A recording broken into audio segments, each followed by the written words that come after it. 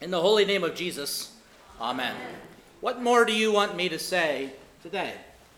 What more can you possibly hear than you have not heard already, especially from the mouths of the youngest members here in the church? Not only were they singing, but they were also reading God's holy word in your presence. There are those today who will say, the church is dead.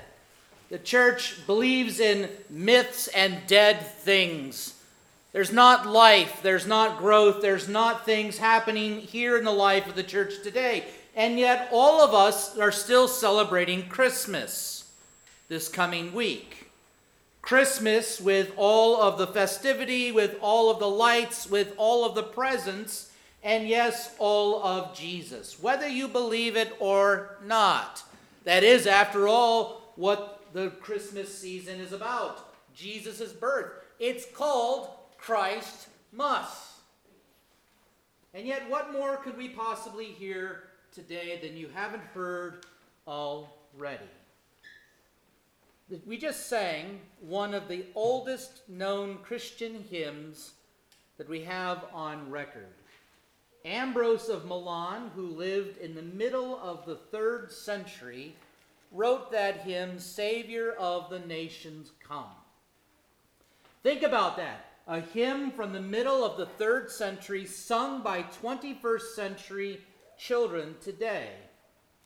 And yes, I know these kids had to go through this rehearsal in Sunday school. Parents brought them here. They probably were not terribly comfortable up here. I remember I have times and memories in my own mind of when I had to do these things.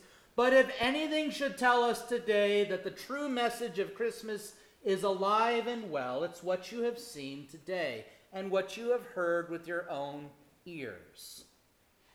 The Holy Spirit has been at work through you parents who brought these kids to Sunday school for these rehearsals.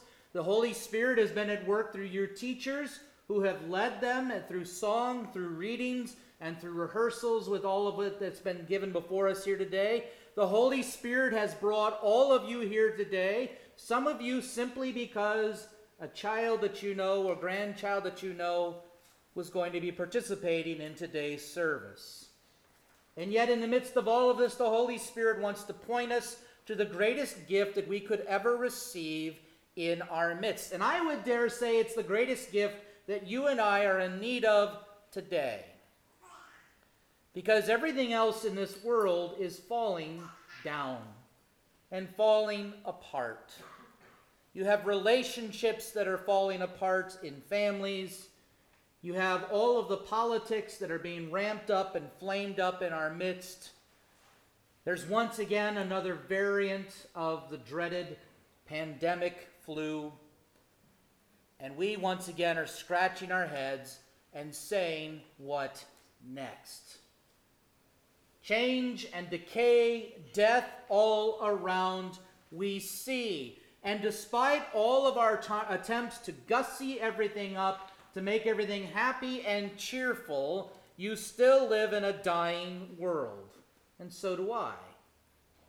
And so in the midst of all of this, in the midst of whatever is wrapped underneath your tree, of what you are anticipating next weekend, the Savior of the nation has come. Your Savior, my Savior, true God and true man. This is what I want you to hold on to simply here today. In the midst of all the chaos and the confusion, in the midst of all the questions, even for those who might look at all of this and say, well, there's only one God but multiple paths, and all religions maybe are the same. Find for me a religion out there apart from Christianity that talks about God becoming one of us. You won't find it. Islam will not talk about God becoming one of us. In fact, Islam will very adamantly deny that Jesus is true God. He's just a prophet, just a nice teacher. They will adamantly deny his resurrection. The New Age movement will say that you have to find God within yourself through something that you have to achieve or attain. All of the other religions in the world say that God is way up there and you somehow have to live a good life, a better life. You somehow have to try to achieve the God-like state, the divine nature of whatever the God may be. But then when you look at all of these other religions of the world in their artwork, how do they somehow, some way portray God? He, she, or it looks like a human being. Christianity simply sits there and says, no, you've got it wrong. I know that's offensive, that may be narrow-minded, it might be bigoted to some people, but Christianity simply talks about God coming down into our flesh, not to be served, but to serve, to give up his life as a ransom for many. This is God taking on our human flesh and blood. God coming on and taking on our sin, our loneliness, our sadness, our pain, our suffering, our mourning the loss of loved ones, our divisions, our divorces, our cancer, our pandemic, our masks, everything that we are terrified about in this life, all of the darkness wrapped up, and he decides to take it all onto himself so that you would be set free. Free by the forgiveness of that darkness that you and I have wrapped ourselves up in. Freed by the forgiveness of all of our sins as he shed his human blood for us on the cross. Freed as he took on our death so that you might not die eternally. No other religion speaks of this way. No other movement speaks of how God works in in terms of Christianity, because here is God in a few short days that we will celebrate, a God in diapers, a God needing to be nursed by his mother, a God who does not have a stately and royal crib, but lies in a cattle stall, in a lowly manger, a feeding trough.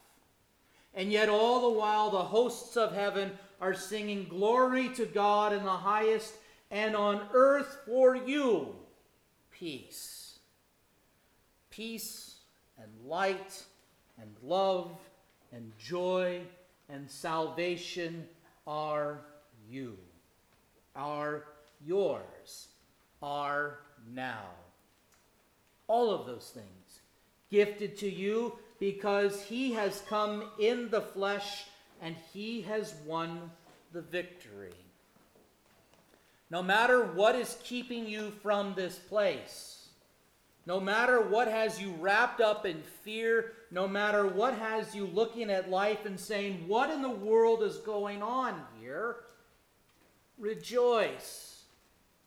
Take heart in what you heard with the little kids today. They didn't sit up here today and say, are you sure about this? You really think this happened? Are you guys sure that you really believe all of this? No, nonetheless, they sang, Savior of the nations come, Virgin Son, make here your home. Marvel now, O heaven and earth, that the Lord chose such a birth. From the manger newborn light shines in glory through the night. For you darkness no more resides. In this light faith now abides.